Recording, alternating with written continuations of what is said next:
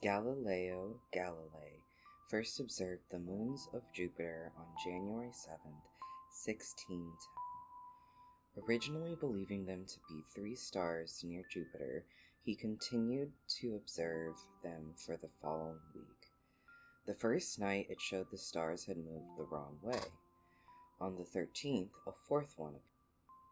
After a few more weeks, it was observed that the stars never left the vicinity of Jupiter and appeared to be carried along with the planet, changing their positions with respect to each other and Jupiter.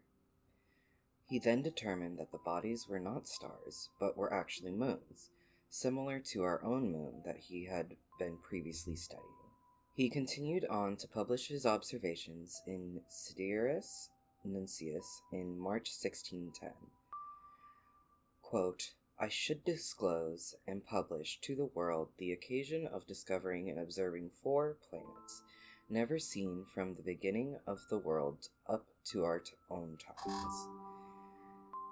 Their positions and the observations made during the last 2 months about their movements and their changes of magnitude, he wrote.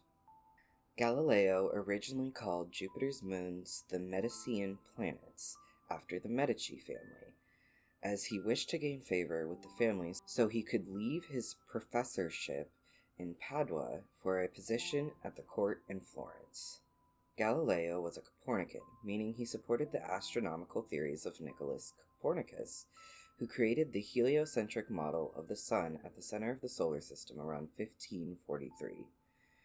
He at first was rather timid about this fact, but after his discovery about the moons of Jupiter, he posed that the moons would be a good example to support the at-the-time theory. The discoveries did not prove the Copernican cosmology, but they provided a psychological framework for thinking about the cosmos in new terms. With his discoveries and flattery of calling the Jovian moons the Medicean planets, it did indeed land him the coveted post at the court.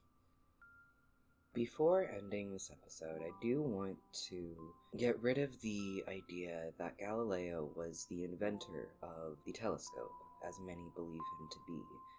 He had actually received news of the Dutch invention in the spring of 1609, and when he learned that it consisted of a tube with a lens in each end, he recreated it and made it his own.